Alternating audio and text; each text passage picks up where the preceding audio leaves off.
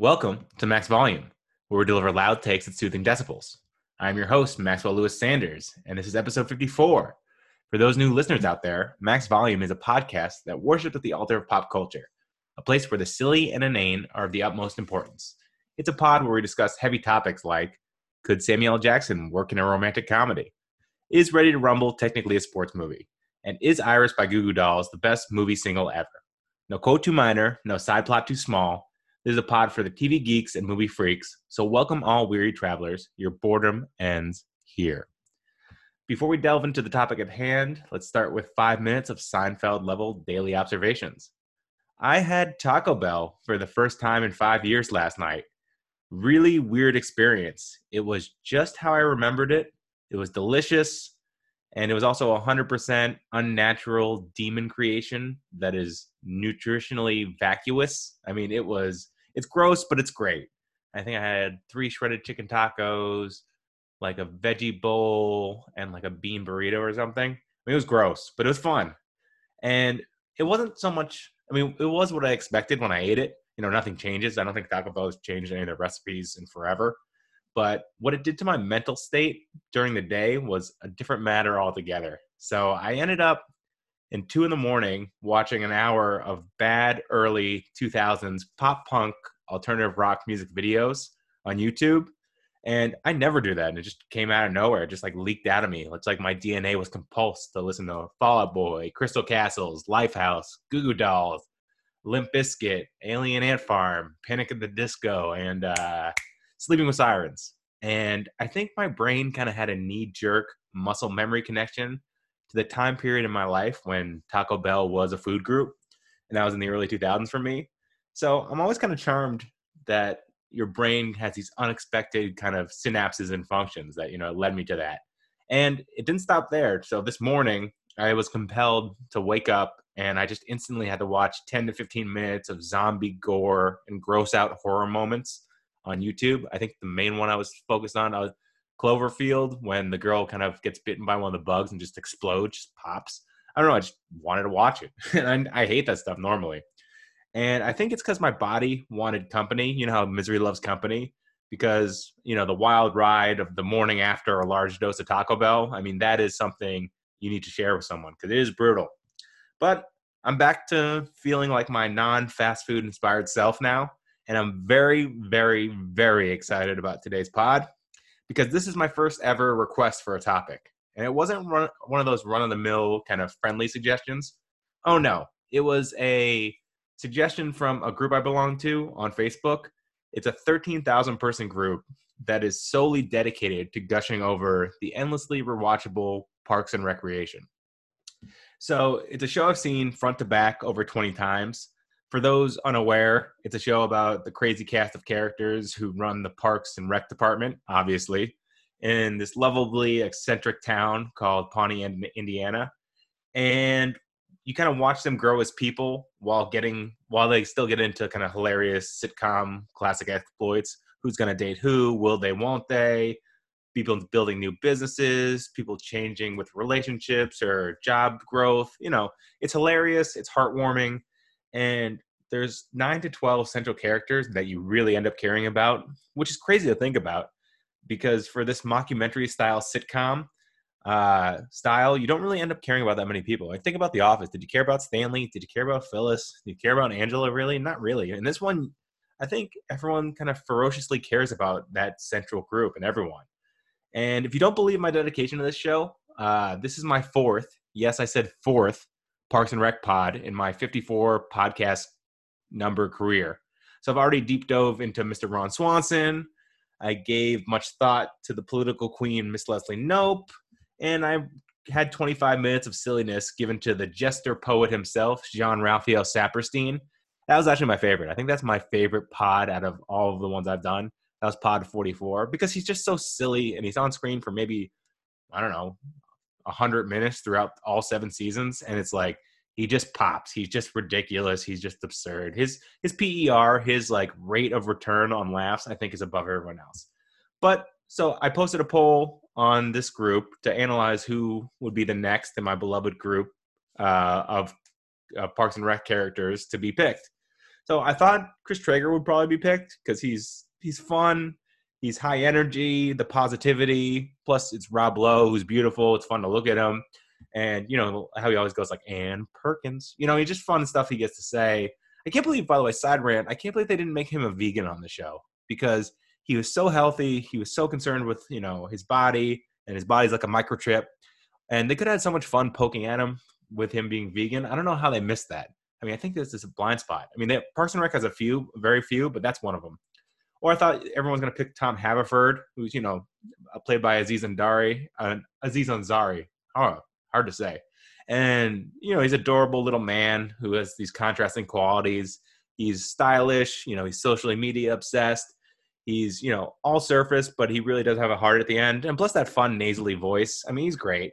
But to my surprise, the group emphatically selected the karate chopping, FBI impersonating, clumsy, lovable man-child, Mr. Andrew Maxwell Dwyer.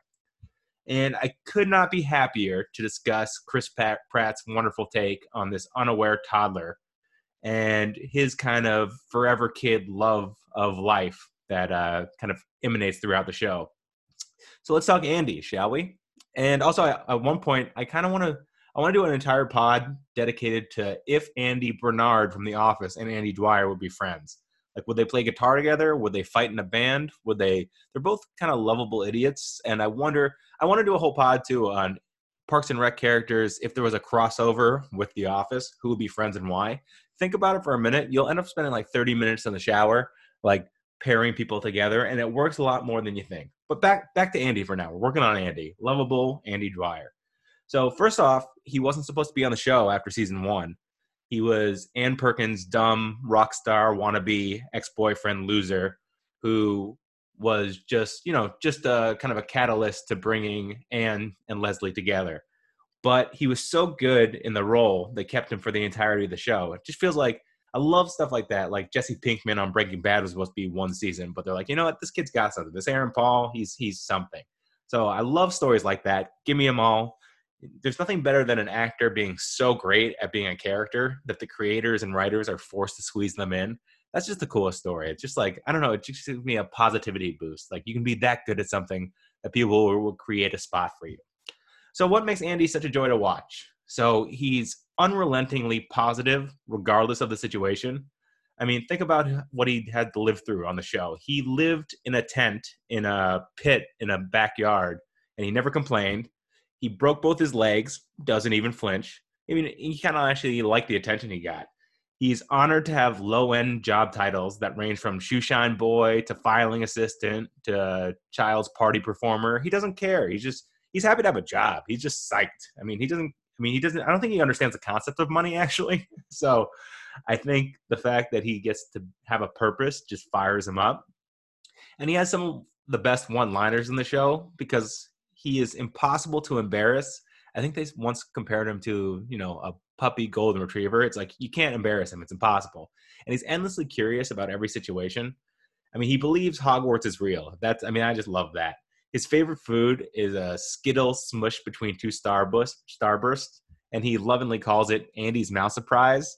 And he's really proud of it. And then he realizes it was a huge error in name selection when someone brings up the idea of Skittle sandwich. He's like, oh yeah, that's better. It's just like he's willing to be like, okay, yeah, I was dumb. Okay, let's figure it out. Because he knows he's dumb. It's great.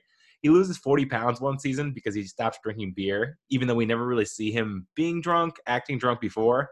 So the show has this really great ability to use throwaway lines for seemingly important splotches of info that they never bring up again. I just love stuff like that. And they're just, like things that you would think would be really important. Like, how did Andy lose 40 pounds? Like, we're just going to brush it off with one sentence. That's great. Yeah. Shout out to Michael Schur and all the writers for that. And he was also the first person to ever score a perfect score on the written police exam, but sadly failed the psychological portion. So, and like they brushed that off in one sentence too. I think the chief of police mentioned it to Chris Traeger. It's not like they showed him getting a score or anything like that. So he has this weird Rain Man level memory retention that they bring up like once a season. And because it's hidden under all this man boy idiocy, it hits 1,000 times harder as hilarious when he breaks out his super smarts. Like when like there's one scene where a bunch of Leslie's donors for her political campaign want to watch her debate, but the TV's broken. So he reenacts the entirety of Roadhouse and Rambo First Blood, word for word, and like with great impressions too. His Sylvester Stallone is just on. And he's simultaneously doing pretty accurate action scenes too. And, trying to do Patrick Swayze action scenes in the 80s, that's difficult. That man was a ballerina, all right? So, but he does it great. And it's just hilarious to watch his facial reactions. I mean, he's just very expressive in the mind, in the face and the body. And he pulls out random information. Like there's one scene where he's hanging out with Ron, and he just pulls out of his butt the textbook definition of religious oligarchy. And Ron's like, "Holy F, I can't believe you know that." It's almost a magic trick. It's like watching a puppy make a basket. I'm like, oh man, I miss Air Bud now that I said that. Remember the Air Bud movies? I mean, we need more dogs making baskets and being on basketball teams. Anyways, Andy, so they give him layers behind this big, lovable, dumb guy. So his relationship with April Ludgate on the show is shockingly, if you think about it, the strongest of any in the show. And there's some good relationships. People like base their lives basically on Ben and Leslie, or I'm trying to think, Donna and her guy seem like pretty strong. Ron and it's not Tammy 1, Tammy 2. God, who is it? It's the middle school teacher who's played by Lucy Lawless. I can't believe I'm blanking on this. I'm super embarrassed right now. I'll get back to that. But Andy and April's connection is the tightest of all of them. Despite them being polar opposites, he's happy, he's just innocent, fun, little stupid. She's kind of hyper intelligent, goth, hipster. She hates everything. And they clearly love and respect each other so intensely that if you think about it, they really never have a rocky moment during the entire 4-season run as a couple. I think they get together in season 3 and they keep going all the way through season 7.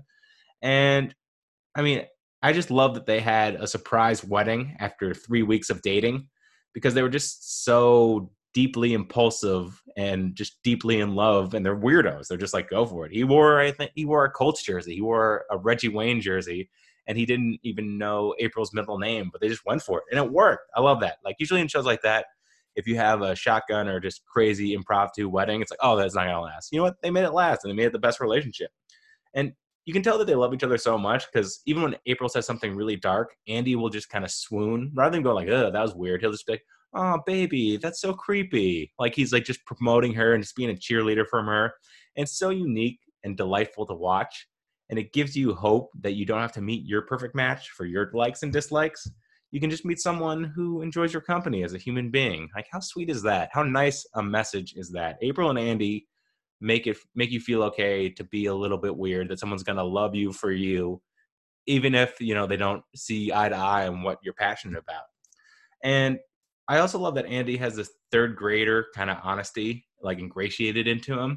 So anyone he's on screen with, he kind of he is just himself all the time. So it allows him to be hilarious and sentimental with whoever they decide to pair him with. He's not pigeonholed to just be like, oh, he's only good with John Ralphio, or if he's only funny when he's with Donna. He's funny with everybody. And just look at how Ron Swanson interacts with him. And Ron dislikes most everybody and everything. He just wants to keep doing his own thing. He wants to keep driving his 93 Buick. He wants to work at the same job, have the same house. He spends $40 on clothes a year. He likes consistency, and he doesn't like anything unpredictable. But he is drawn to hanging out with Andy. He just digs him. Like, he takes Andy's advice on trying new food, which Ron never does. Ron wants the same thing over and over, just meat and potatoes, sandwiches, blah, blah, blah. But Andy entices him with a burrito called the Meat Tornado.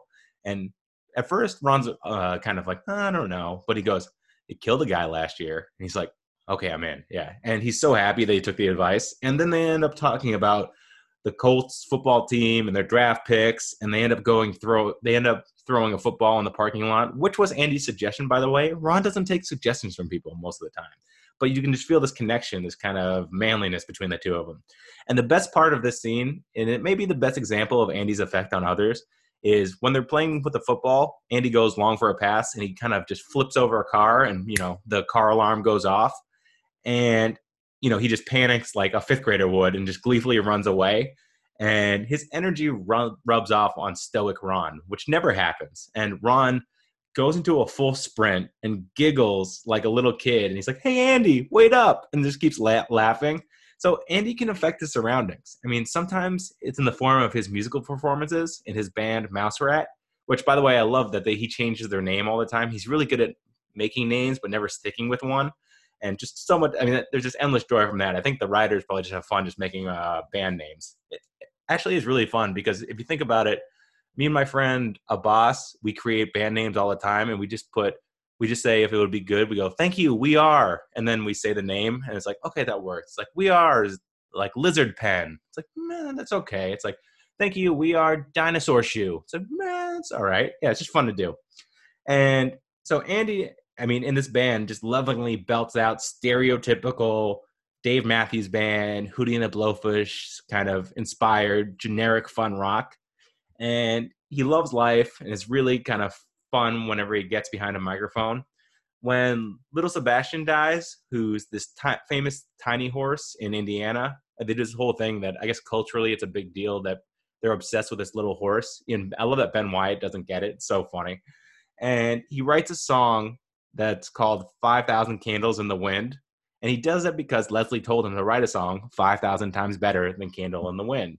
So just simple, funny. That's a perfect summation of Andy. And the song's really good, too. It's just like catchy. I guarantee any Parks and Rec fan can sing it in their head right now. It's just, I mean, he's a great sing-along. And it's just super fun. He's actually pretty talented as a musician. And also, he's the king of physical comedy on the show. He's a big dude. I think he's like 6'2", 6'3", and most actors are pretty small. So, I mean, he's almost a giant on the show. And he's definitely overweight, like 30, 40 pounds overweight. We always love watching a fat guy fall down. So he's good at that. And he's, shameless with his body. So he'll flip over desks. He'll throw objects wildly. He'll get in water balloon fights. He'll take off all his clothes when he's sweaty. He'll go streaking. He'll take off his clothes at the jump of a hat. He'll fall off jungle gyms head first and lose a tooth and not care about it. He'll try to put it in and be like, 5-second rule. And you're like, oh God, Andy, don't do that. Or once he's trying to put a record on the wall and he sneezes and he slams his head into the wall and gets a concussion, then slams the hammer into the wall and then falls off it. He's just a great physical comedian. Kind of slightly reminds me like if Kevin James was stretched out a little bit more and was like a little bit more athletic and good looking. They feel like they're cousins. And he just finds all of life to be amusing. He's just enjoying himself. And we learned that he's one of 5 brothers. That's how he grew up. And they kind of just happily wrestled and rumbled their way through their childhood. And I don't criticize Parks and Rec very often, but I think they missed a huge opportunity by not showing Andy's brothers for an episode or two. I just picture like the Rob Gronkowski family of bros who are just like basically big, hyperactive dancing polar bears. And there's just never a dull moment between them. And, just them being kind of silly. Maybe their mom just overly loving and supportive. Their dad's a little bit stoic. I don't know. It just seems like they missed an opportunity to really show why Andy was the way he was. Hold on, I'm about to sneeze. Bless me. That's good stuff. That was my first on-air sneeze. Wow. Is that a good thing or a bad thing? Is that good luck? Should I throw salt over my shoulder or something? But I love a good sneeze. I really do. I mean, it's like a head massage for the front of your face. But yeah, that sounds like something Andy would say, actually. So there we go. And I just talked about Andy sneezing. So it was kismet. And I mean, so Andy's family. I just want to see something. And that's what's one of the big what ifs. Like, where did Andy come from? And by the a little side note, if another one of your big what ifs of Parks and Rec is whether Ben or Leslie ended up being president, you're crazy, okay? It's obviously Leslie, okay? The show is clearly about her. She's the main person. Ben stepped aside for her to run for governor, when they both could have ran. He's like, you're more cut out for it. And Leslie's a force of nature, and the show was centrally focused on her and her positivity and rise to power as a good person. She was definitely president. I mean, Ben probably was a senator or, maybe vice president. Maybe they were together, that kind of thing. But it was definitely Leslie who was president. So get over it. I mean, I think they've even admitted it, all the show runners. But back to Andy. So I think we all envy Andy. I'll envy Andy a little bit. He has no secrets, no shame about who he is or what he likes to do. Even when he's depressed, when he failed the police exam, someone asked him, he's like, how are you? He goes, life is pointless, nothing matters, and I'm always tired, and I can't sleep, and I'm overeating, and none of my old hobbies interest me. And then he just sadly lays down on the floor face first, and it just kills me every time. He's all surface. There's nothing, beyond. He lets you know exactly what he's feeling when he's feeling it. And wouldn't it be nice every once in a while to be Andy and just say exactly how you feel? I just love it. And he's always willing to ask the dumb question. When they're in England looking for support for a charity that him and Ben were working for, he asked this really rich duke, he's like, in England, do you have this thing called ice cream? It's so good. He just doesn't care. He just wants to know. And then he just wants to play remote control helicopters with one of the rich dukes and hang out. His life dreams are just small and adorable too. Like, he looks at his bucket list and he wants to make the world's best grilled cheese sandwich, or like hold $1,000 in his hands. And he wants to do it in $1 bills, of course, for the effect. And he's just so happy. And then you can see like a light goes off in his head. He's like, a nickels. I want 1 billion nickels. I love that everything just amuses him and he just enjoys them. And he's willing to support others in chasing their dreams too. So when he's broke, he still loans Tom $1,000 to achieve his goal of being a club owner. And he doesn't care if he doesn't have a place to stay, or if, he should use that money towards building his life. He sees one of his friends who needs help. He's going to help him. And another example, he takes an $800 cab ride with Tom to Chicago so Tom can tell his ex-girlfriend and true love, Lucy, how he really feels. And he doesn't regret it at all. He kind of laughs about it. He's just happy that he's in Chicago. He's like, great, now we're here. So Andy is the ultimate buddy, companion. He's someone I want to hang out with. And his support of everyone on the show just has this positivity and just leaks out. Like, he'll happily get his nose broken when his roommate, Ben Wyatt, is just angry about not being invited to Andy's Halloween party, but he needs a healthy way to express it. So Andy kind of just wrestles around with him until Ben finally comes out of his shell and admits it. And he's like, yeah, that's great. He's like, oh, I got to go to the hospital. That's his secondary thought. He doesn't care that he broke his nose. He's happy that Ben had a breakthrough. He loves his friends. And he loves celebrations of all kinds. He's a master gingerbread house builder. I love that. Ron is the master builder of like actual wood and metal stuff. But when it comes to candy, Andy's just fantastic. Or when he needs to design himself in candy form, he makes rock and roll candy Andy. And it's just it looks really good. Like, I would buy that in a store. It looks delicious too. And he has zero expectations from life. So every small victory is just the Super Bowl level gift to him. Once Tom gives him Skittles, and he's like, that's all I wanted to do today was get Skittles. My schedule is clear. Let's do it. Let's do something else. Or Leslie once lets him get 2 things from the drugstore the way, a mom would let a kid. And he's like, 2? And he acts like he won the lottery. And of course, one of the items he picks is a 10-pound plastic gummy bear container, like that looks like a bear, that holds thousands of little gummy bears. And like a little kid, he's like, this counts as 1. And also, if you want a good laugh, go on the Amazon reviews of sugar-free Hasbro gummy bears. You will piss yourself laughing. It is so funny. Me and my dad did it like a month ago, and I think we were both in tears by the second review. It's just once in a while. You can literally do that once a month for the rest of your life, and you'll just keep laughing. And back to Andy, there's just small joys. So he basically does backflips when Ron allows him to go trick-or-treating with Ron's girlfriend's kids.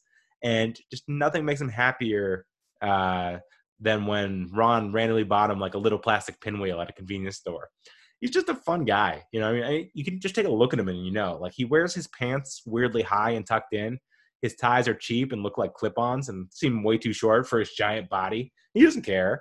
And he's always wearing kind of old sneakers for every occasion. Doesn't matter.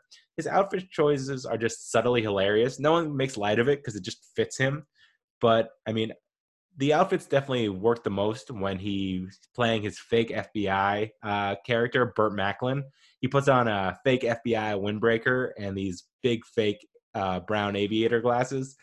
And he instantly becomes every bad 80s action movie cop, kind of with a little mixture of Law and Order, crime fighters, and just hilarity ensues. He's treating everything like it's a movie. He's basically like Abed in Community when he thinks that it's a cop episode, that kind of thing. He gets that gruff, grizzled cop voice going. He starts interrogating people for no reason, shining lights in their eye, like, where were you last night? And no matter what the case is, like how small it is, one case I think is who threw a pie at Leslie, but he's treating it like, the JFK assassination. And no matter how minor his win is, he pats himself on the back by saying, "Macklin, you son of a bitch." And it's just like every 80s movie just comes right back. I mean, Predator comes right back to me. And the physical comedy, again, like I said, he fearlessly jumps into dumpsters. He shamelessly eats. This is one of his favorite things. I love this. He eats bologna sandwiches. Now he eats them 5 at a time. Now you're like, oh God. I mean, I guess he's a big guy, but that seems a little excessive and childlike. But instead of bread, do you know what he has instead of bread? He puts chocolate chip cookies instead of bread. So it's a chocolate chip cookie, bologna, chocolate chip cookie, and eats 5 of those, and that's like a snack for him. God bless you. That is quite American. That's quite. I mean, Pawnee, Indiana, I think, is the 4th most obese town in North America in the show. So, I mean, he's definitely contributing his part. He's Tom Hanks in the movie Big, just a little kid that woke up one day gigantic. And it's so much fun to see a big kid with so much energy just wind up and go. And, like he reenacts action scenes from different movies too, just for fun. So I just want to say thank you, Andy Dwyer, for making the world of Parks and Rec sparkle with that childlike wonder, because we tend to lose that from the day-to-days of our lives, and it kind of brings it back in. And he's my number 1 pick in the TV character man-child Hall of Fame. So I think it's time to do another Parks and Rec rewatch. So that's what I'm going to go do. So have a great day, everybody. Later.